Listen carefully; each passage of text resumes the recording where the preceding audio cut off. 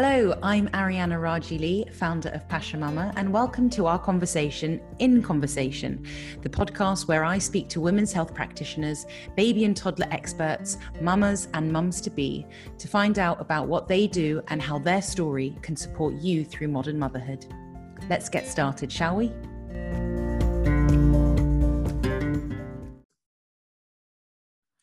Hello. I hope you are well, and thank you for tuning in to another episode of Pasha Mama in Conversation. Today's episode is with Lavinia Brown, who is an inner child expert and a psychodynamic coach. We go into exactly what that is on the episode.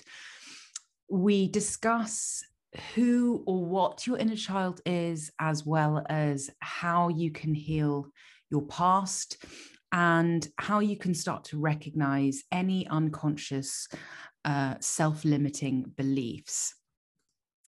It's a really interesting conversation and a slant of coaching that I've not really touched on previously. So personally also just incredibly interested in it. And Lavinia really kind of supports mothers to stop feeling, I guess, emotions of sadness or anger or resentment by helping them to understand how their own past is affecting their present, and how we can start to, I guess, clear some of that inherited emotional baggage, which sounds really heavy and it sounds incredibly messy, but it also, from this conversation, sounds incredibly necessary in order to heal that child within us, for us to live a more kind of fulfilled and balanced life. And she uses the term surrender, which is really powerful.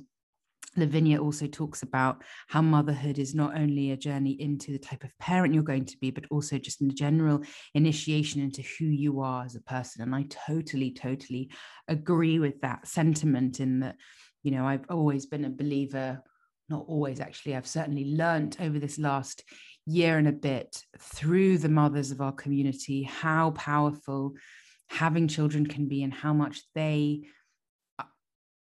are our teachers, as well as us wanting to impart wisdom on them. They come along and they can uncover some things, or they can teach us about the way that we are as adults and help us progress and heal and grow and develop. And it's a really powerful thing.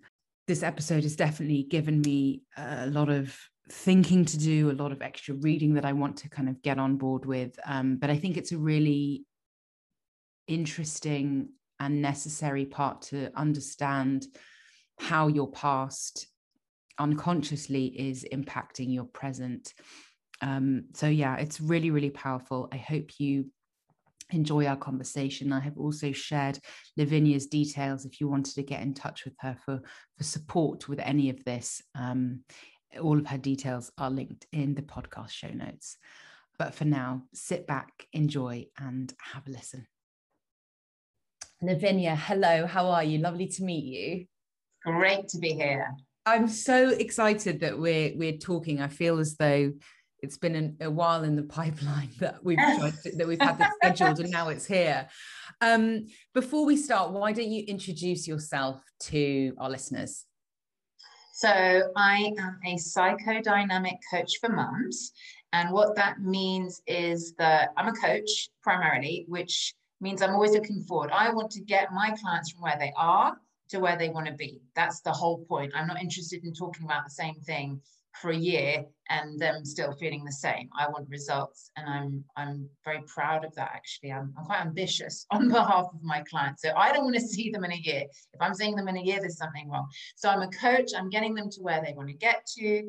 But obviously, if they're speaking to me, there's a reason that they're not where they want to be. So that's where the psychodynamic therapy comes in. And the way that I help them to get to where they want to get to is through looking at their childhoods. And the psychodynamic therapy is about understanding and exploring and healing your past. So understanding how your past is affecting your present, how the unconscious beliefs that you inherited when you were a child are playing out now because they do. If you don't heal them, they will be controlling your life unconsciously.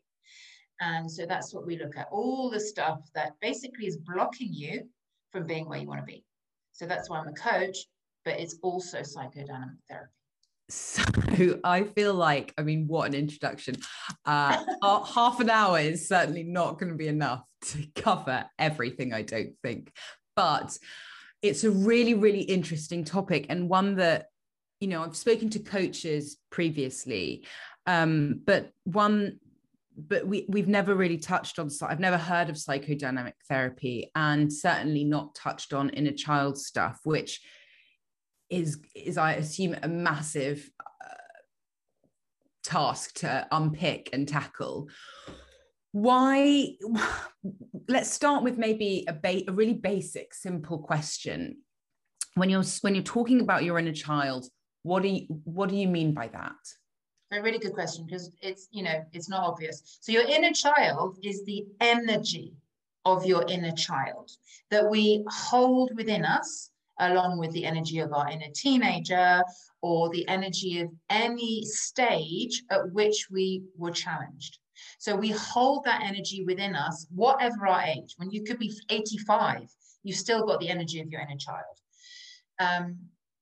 Quite a good example, actually, that I've never given before, but it's just popped into my mind. Your inner child is there all the time. And you know, when you suddenly think, oh my God, this is so exciting, and you just feel like a child again. That's your inner child. That's the playful side. That's your magical child.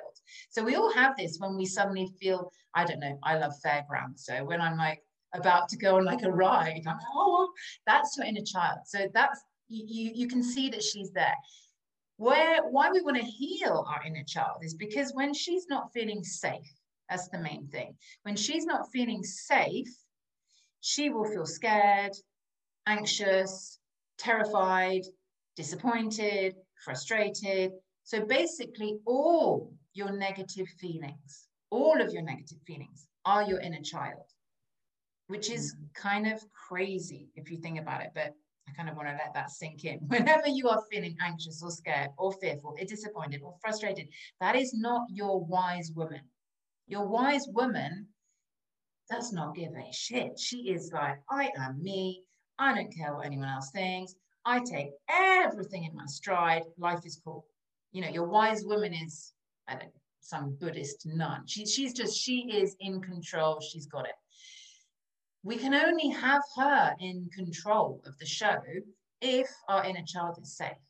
If our inner child isn't safe, she runs the show. So you can see just how ridiculously life transformational it is to make sure that your child feels safe.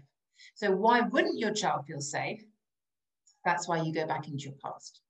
And the reason that your child might not feel safe is because your child may not have received the love, the attention, and most importantly, probably the validation that she needed. And what do I mean by validation? It's being herself. So if you needed to cry for an hour about losing your dolly or your teddy missing an arm, or so-and-so being nasty to you at school, or not liking broccoli, doesn't matter. If you needed to cry about that for half an hour, then you needed to do that. Most of us, however, weren't allowed to. So we may have been allowed to cry. Some of us weren't allowed to cry at all, but we may have been allowed to cry for a minute. And then it's like, right, that's enough now. Shh, right, shh, you're fine. So it's either being told that we're fine, it's being told that's enough of that display of emotion, or being told that we're wrong. No, we don't do that in this family. We're happy in this family. Oh, what do you want to eat? What should we do? Oh, look at your toy. Distracting. So anything that's not allowing you to show your feelings in the way that you needed to feel them for as long as you needed to feel them. And most of our parents coming from that generation, which is partly an excuse, but also not, because they could have done the work, a lot of them didn't. But anyway, from that generation, they often didn't let us be that person. So that's why we didn't get the validation that thankfully our generation is much better at doing it. at seeing what a child's going through and not saying, oh, that's uncomfortable, my child doing that, so I'll just stop it. And that's where we didn't get the validation. That's where our child doesn't feel safe. Sorry, that was a ridiculously long answer. It was. Does that make sense? It does make sense. And there's so much to sort of unpack there. Would you say that there's one single moment in your past that might have triggered something, or is it a build-up of smaller, more micro moments? For example, as you say, you use the example of being distracted and not showing your emotions and your feelings. Is it a build-up of those distracted moments, or could it be something that it's a one-off that was you unknowingly to you now could have triggered something much bigger to impact you as an adult? That's a really good question. So in terms of trauma, so I'm also a certified, I always forget the name, trauma specialist, something like that. Sorry, I can't remember the name. Anyway, in terms of trauma, there are big bad events, which are the one-offs that you've just mentioned, and there's chronic trauma. I don't talk about trauma because most people freak out when you say trauma. No, I'm fine. I had a happy childhood. I went to private school. We went on holidays abroad, or we had food on the table. They think, oh, no, I'm not traumatized. Great. That's ridiculous. I just want to let's just stop on that point. The fact that somebody said, I went to private school is not a traumatic experience. I went to private school, and I actually think it's probably had a series of chronic trauma actually in that habitat, one way or another. So. No, you're right. You're absolutely right in that as well. But I think what I meant by that was people think that if they were materially okay, if they had a roof over their head, and if there was food on the table, right, then their childhood was happy. Right. Somehow it's very difficult for people to admit that there were ways in which their parents weren't there for them emotionally. So to go back to the trauma question, chronic trauma, and this is a form of trauma, but again, I don't call it trauma because people are like, no, I'm fine. I wasn't abused. I wasn't hit. Yeah, trauma sounds quite heavy, quite dark, yeah. It sounds like sexual abuse, physical abuse. Trauma isn't just that. Trauma is chronic, so chronic means long-term, chronic exposure to emotional lack or emotional absence, and it can be anything on that scale. So yes, it could be sexual abuse, it could be physical abuse, but most of us, thankfully, haven't had that. But we have been exposed to our parents arguing. A lot of my clients have been exposed to their parents sometimes fighting physically. And it's not even what they were exposed to, it's the fact that they felt responsible as children.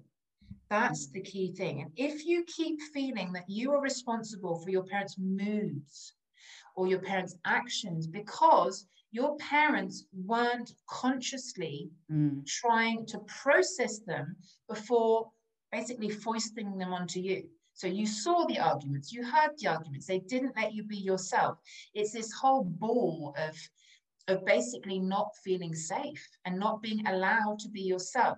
You weren't allowed to create a connection to yourself because you were too busy looking after your parents. It was unconscious. You didn't realize this. But when we start to unpack people's childhoods, they're like, no, actually, now that you say it, I was quite scared of doing this, or I was a bit scared of my dad, or my dad used to shout a lot. And actually, now you say that, my mum was always telling me, you can do everything, you're great, you're amazing.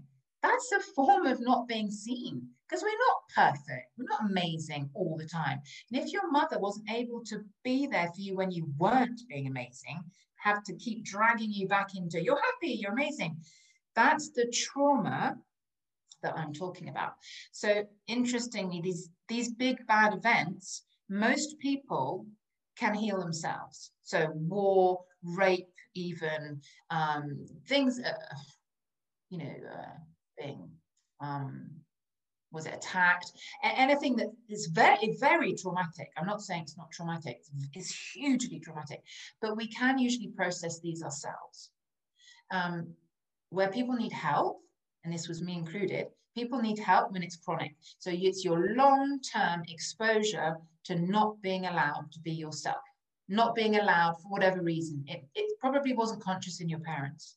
So they just didn't give you the space to be yourself. And when that happens, neural pathways form like, oh, this is my life experience. This is my belief system now, because we create our belief systems based on our life experiences. And if you keep being shown that when you are sad or angry, you are either told off and punished, or you're rejected, or you're ignored.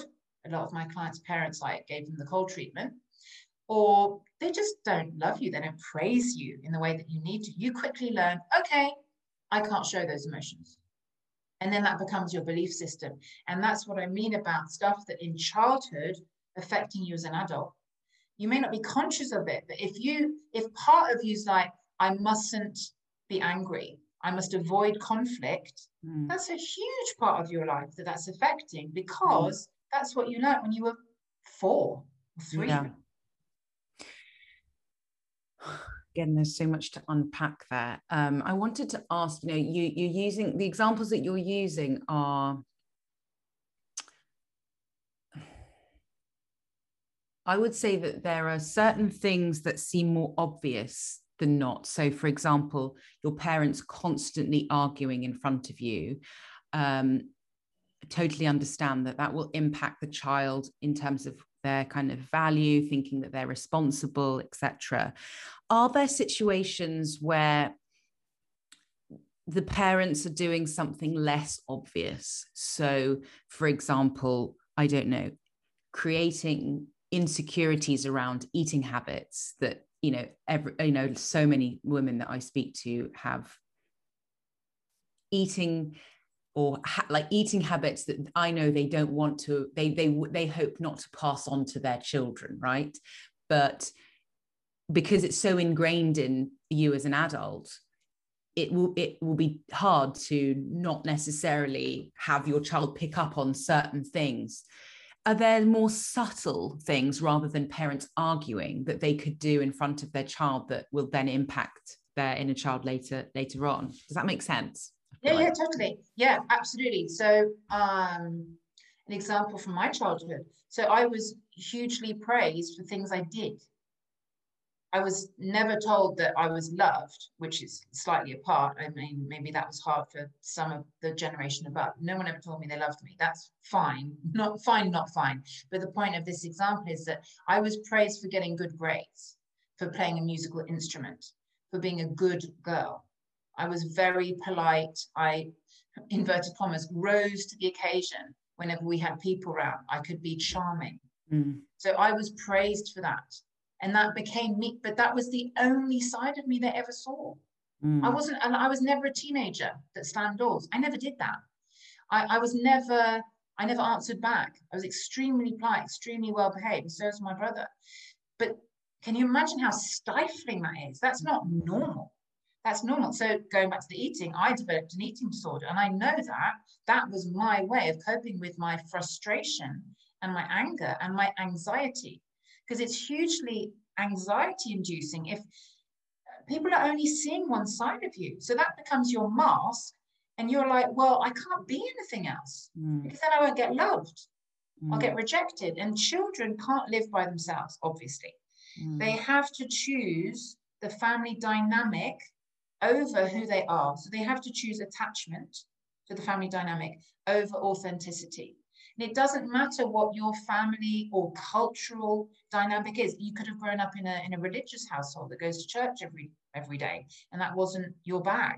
But you would have had to have chosen that as a child to avoid being, cast out in the street because you wouldn't have survived. So the child will do anything it can to fit in. So that dynamic, to give you another example, my parents were really judgmental and quite snobs actually, and a bit racist. If I think back to the dynamic at home, I didn't know that at the time because obviously everything's normal to you at the time. You don't know anything different. But when you're an adult, and especially when you have your own children, this stuff can come back up, which is why motherhood is always, I say, it's an initiation not only into being a mom, but also into the parts of you that you haven't integrated. So, so I was ignored for who I was. Like when I became a coach, for example, well, I'll give you another example. I became a wine specialist. I've been a wine specialist on and off. I've written a book about wine. Why did I do that? Well, I thought it's what I loved, and it was. There was lots of bits of it that I loved. My dad's alcoholic. And my mum's French. So wine was always a part, eating, drinking was always a part of my life, very small. So that can be a good thing. But looking back, I know that I became a wine specialist because that was something my dad approved of. I needed to be approved of. So all unconscious.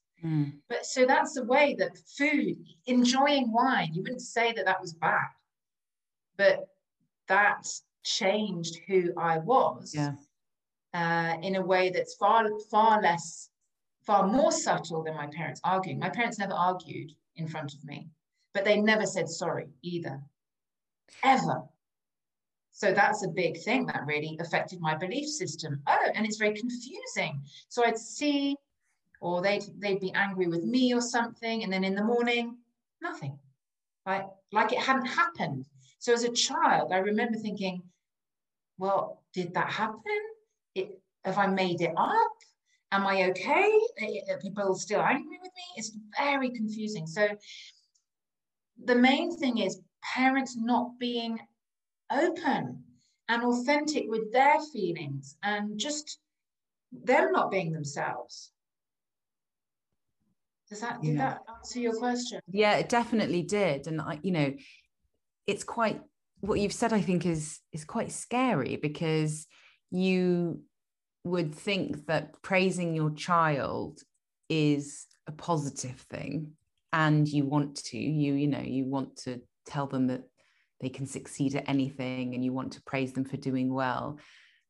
But I guess it's also can, to a certain degree, to a certain extent, if they're only praised and not told that they're loved, or that it's okay to fail, or that, whatever it is, if there's no balance to that it can have this sort of detrimental impact. And I think it's when you say it, it seems so not obvious, but I can totally understand that constantly praising can lead to intense amount of pressure, which can lead to an eating disorder. I totally see that, those steps, which is why, and why I say it's quite scary, is because as a parent, you want to praise your child. So how can mums or parents find that happy medium, give the space, give their children the space that they need to fill all of their bits, being the good at stuff, being the bad at stuff, being the sad at stuff, being the happy at stuff? What's the way, how can parents essentially nurture their child so that when they grow up, their inner child is safe and content and things like that? Yeah, so I think it's really important to shift the focus, because we've gone into parenting now, and it's really important to shift the focus back onto the parent. It's not about how we're parenting now. If you do the work, you hear your inner child, that is the best way to be the best parent, because you're not bringing your shit with you from before, that you've healed these self-limiting beliefs. So it's not about parenting. And this often happens, and I do it too. Oh my God, if this is what happened to me, then I'm doing the same. Oh my God, I'm a bad parent. Shit. No. You've just got to be like, do you know what? You've been who you needed to be up until this moment. We can't change that. It's done. It's in the past. There is absolutely 0 point looking backwards. It's happened. And I say to moms, do you apologize after you're angry? Oh, yeah. Oh, definitely. And I always say, oh, I'm sorry, I shouldn't have done that. And I'm going to try. And I'm like, yeah, did your parents? Oh, no, never. Yeah. So that's the difference. We are not our parents' generation.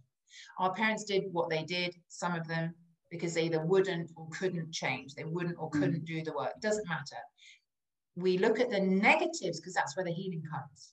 We look at the gaps in our childhood because that's where the healing comes. Healing doesn't come from looking at the happy childhood experiences. They're there. Yeah. But the negative bits is where we need to heal. When we've healed that, then we become someone who isn't triggered by our children's not finishing the food on their plate, by our children's whining, by our children's having a tantrum. We're not triggered by it because it's not taking us back to our childhood. So it really is the best thing that you can do to become a better parent, to look at your stuff and just, I know it's hard, but put what you're doing to one side. And it's a process. And the best thing is these neural pathways that I was talking about, they're flexible, they're pathways. I mean, I'm no scientist, but they're connections between parts of the brain that can be broken down and rebuilt. So it doesn't matter what you've done in the past. When you heal your belief system, and you can do that, even though it was these pathways were built when you were 3 or 4 or 5, you do the same with your children. So nothing is permanent, and that's, I hope, that the hopeful message, that nothing is permanent. I mean, when I think back to how I was as a mum to my first child, oh my God, poor thing. What do you mean? But I was just parenting like my parents. I used to slap her because I was spanked as a child. I used to slap her. I never slap any of my kids now. But it was my frustration. I couldn't deal with my overwhelm.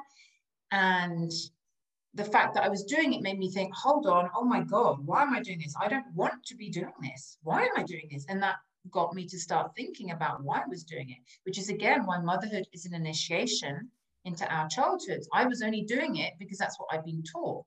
My mum used to slap me all the time.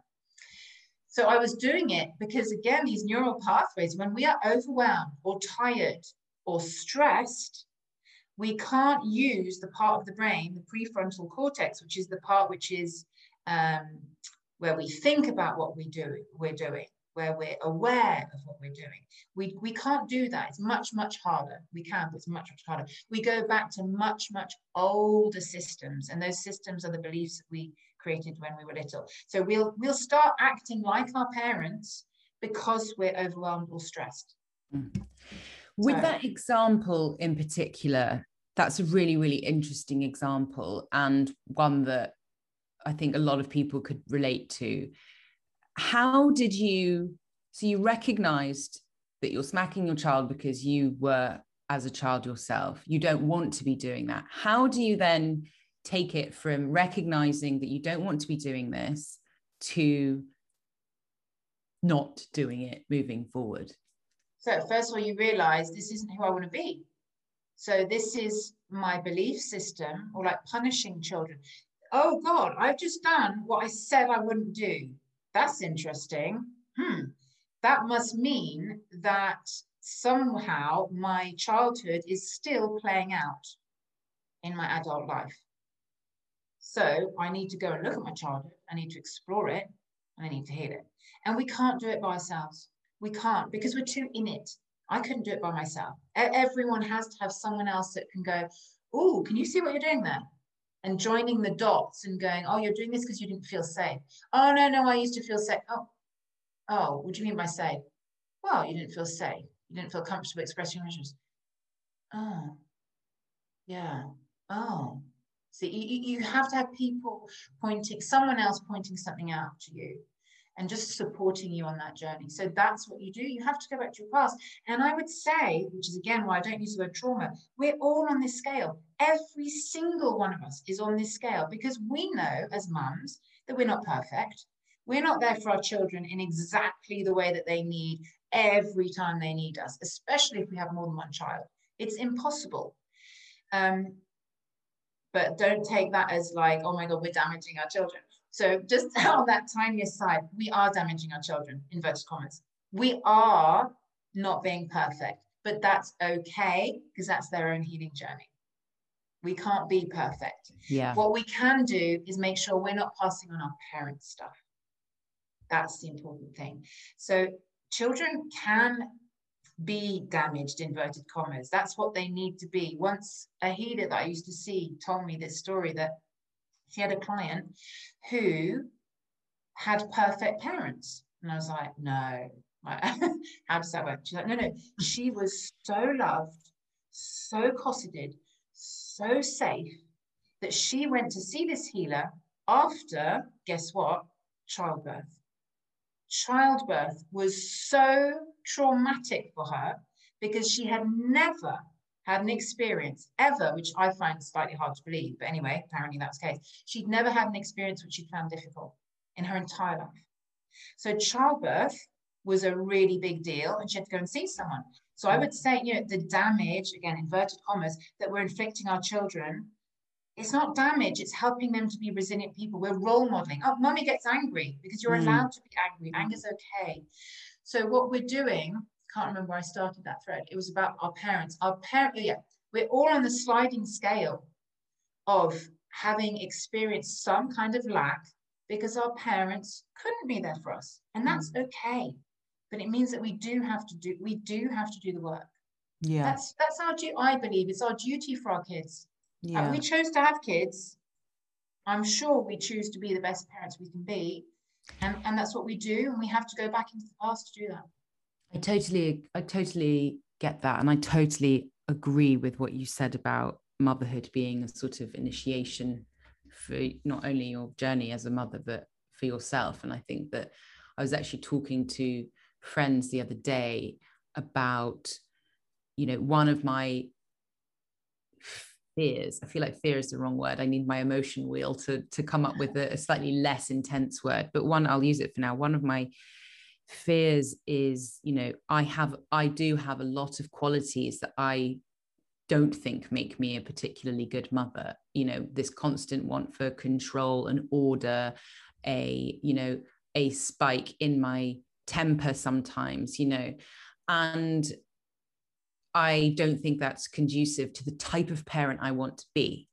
Now, that's also a really tricky thing because I know that it's really hard to set expectations about the future family or a future way of parenting. That, if expectations and reality don't match, can also be quite disheartening. But I know that there are just certain qualities that it's not even as a parent, it's just as a woman, as an individual. I don't want to snap when I'm stressed to anyone, let alone a child. I don't want to not be able to process things if I don't feel in control. I want to have a slightly more easygoing attitude about stuff.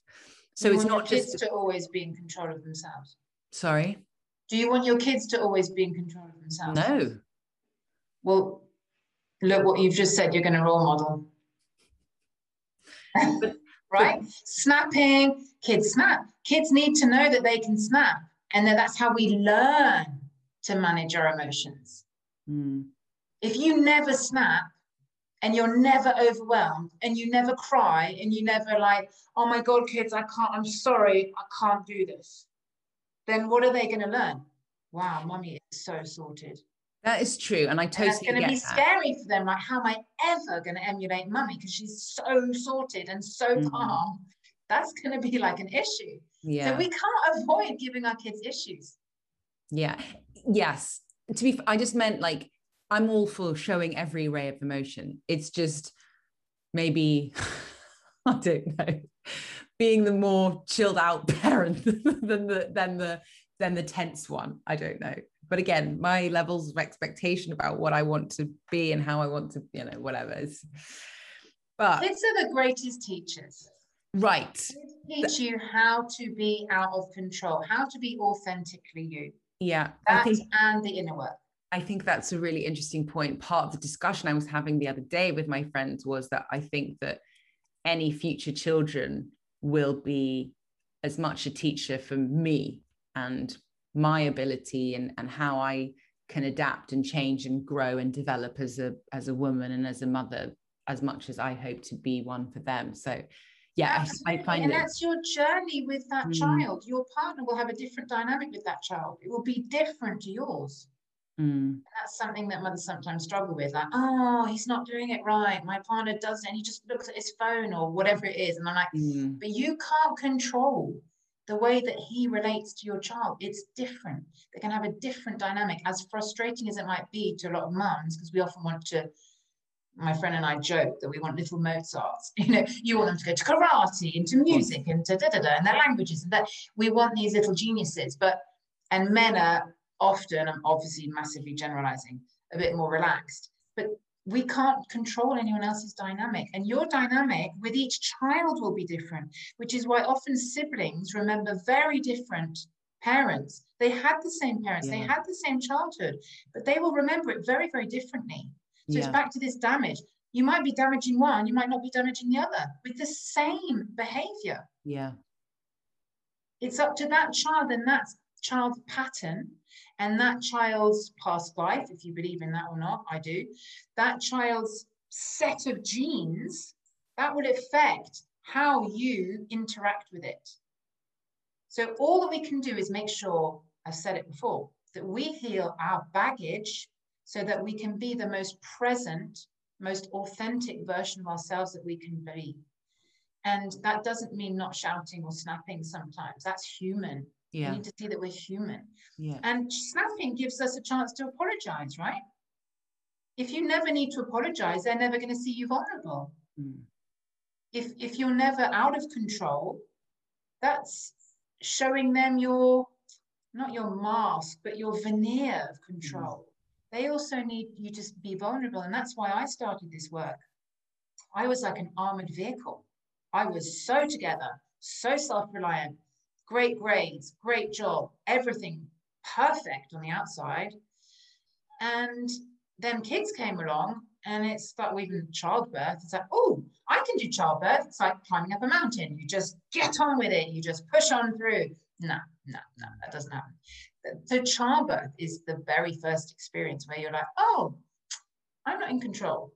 And actually, if I had been able to surrender to the experience, which is what children taught me, I would have had 3 very different labors. But that's what they teach you throughout the process, to surrender to them, to surrender to you, to surrender to your journey. We're not, like, your journey and who you are is in flux. So whilst I look back at my first child and think, I wish I could have been who I am now, then I couldn't have been. I couldn't have been. I am here now because of her, because of those experiences. That's the surrender. And that's a hard lesson to accept. Definitely. And it's such a powerful word as well. It's a very difficult thing to do for a lot of people. It's a very brave thing. It's a very vulnerable thing. It's really courageous. It's really fucking scary, but it's a really, really beautiful word, I think. And that's what your kids need, that. And that means being messy. Women are messy. We're not allowed to be in this stupid patriarchy, but we are. We're coming more towards it. But we are messy, we are emotional, we are intuitive, we are chaotic. That is feminine energy. And that's what our kids need to see more of. I love that. I love that so much. Lavinia, I feel like I've barely scratched the surface with you, and I could continue to talk to you for hours. Just a couple of maybe questions to kind of come to a close. If we've got some mums or soon to be parents listening to this that want to practice this or recognize these unconscious, self-limiting beliefs within themselves, how can they start to do that? And once they've identified things, how can they nurture them? How can they take care of them or process them? So I think I mentioned at the beginning, triggers. So triggers, for anyone that doesn't know what that means, trigger is something that happens in your life to you or around you that annoys you, makes you angry. The difference between something that makes you angry and a trigger is your reaction. If your reaction is disproportionate, and you'll know, Like people are like, oh, how do I know? You know when you're being disproportionately angry about something. It feels different. It feels out of control. It feels like you're seeing red. That's a disproportionate reaction. That is your trigger. And it could be to something very small, but that thing that is making you feel disproportionately angry is showing you a place in you that is not yet whole, that is not integrated, that hasn't been processed. It's taking you back to a much younger version of you when you felt the same thing. So I gave you an example, I think, earlier of me, when my children used to ignore me. Oh my God, used to send me crazy. Like I would shout, and you could say, oh, but it's okay to shout if they're ignoring you. Yeah, it would be. But I was crazy angry. It was like if you've got an unhealed wound, and you've probably got a backlog of anger around it, your backlog will be up to your, throat. It's like you're waiting. This is mama rage, by the way. This is mama rage, a form of it. If you are waiting for your child to do something naughty, inverted commas, it's almost like, yes, they've done something naughty. Now I can shout. And you just go for it. And it feels good. Obviously, you feel guilty afterwards, but at the time, it feels good because you are letting off some steam from this huge backlog. And you know that it's disproportionate because you're out of control. And you're out of control because basically you're a toddler having a tantrum. That is it. When you feel like you're a toddler, that's the trigger. The triggers are what are telling you is out of balance. So if you want to start this work, look at your triggers. What is it that annoys you, that makes you angry disproportionately to what it should? We all get annoyed by little things, but this is more than that. This is disproportionate anger. That is your trigger. That's where you start. Once you've identified what that thing is, when did I feel the same way that I feel now as an adult? When did I feel this as a child? And that's where you probably need the help. It's really good to get support because you might be able to go, oh yeah, like with me, my parents didn't ignore me. They never gave me the blank treatment, but they didn't see me for who I was. So my kids ignoring me was like, hello, I'm here. Can no one see that I'm here? Am I fucking invisible? And that was back to feeling invisible. So it's not always a very direct link, but it's the same kind of thing. So then it's like, okay, you felt invisible as a child. And that's where you want to heal that. And that's where I would suggest you get support in that. But essentially, it's getting rid of the backlog of emotion consciously, 2 stages. So getting rid of the backlog. And secondly, healing or reparenting that little girl. So reparenting her through that formative experience so that she feels safe. Yeah. And I was going to ask about the healing process, obviously how long is a piece of string, healing and dealing with past trauma, or for want of a better word, or don't use the trauma word. Yeah. Difficult experiences, I call it, challenging experiences. Fine. How long typically does it take to heal these moments from our past in order to... So healing has its own timeline. We can't rush it. Yeah. But my programs, for example, I don't know how other people do it, but my programs are 3 months long. And I can guarantee you that you will feel a very, very different person after 3 months. However, I only do 3 months. So I would say minimum 3 months, you will feel amazing. You feel very, very different. You'll feel in control of your emotions. You'll feel resilient. You'll feel healed. So 3 months. However, a lot of my clients go on and do another 3 months. So 6 months. You're never going to heal everything because we're only ever ready to heal the parts of us that are ready to heal. That's why you're experiencing those triggers. So the triggers that you have now in your life are pointing to the things that are now ready to heal. And once you start this healing process, you will see that more triggers come up. And often, I always tell people, healing isn't linear, it's a spiral. So you might come around to the same thing and you're like, seriously?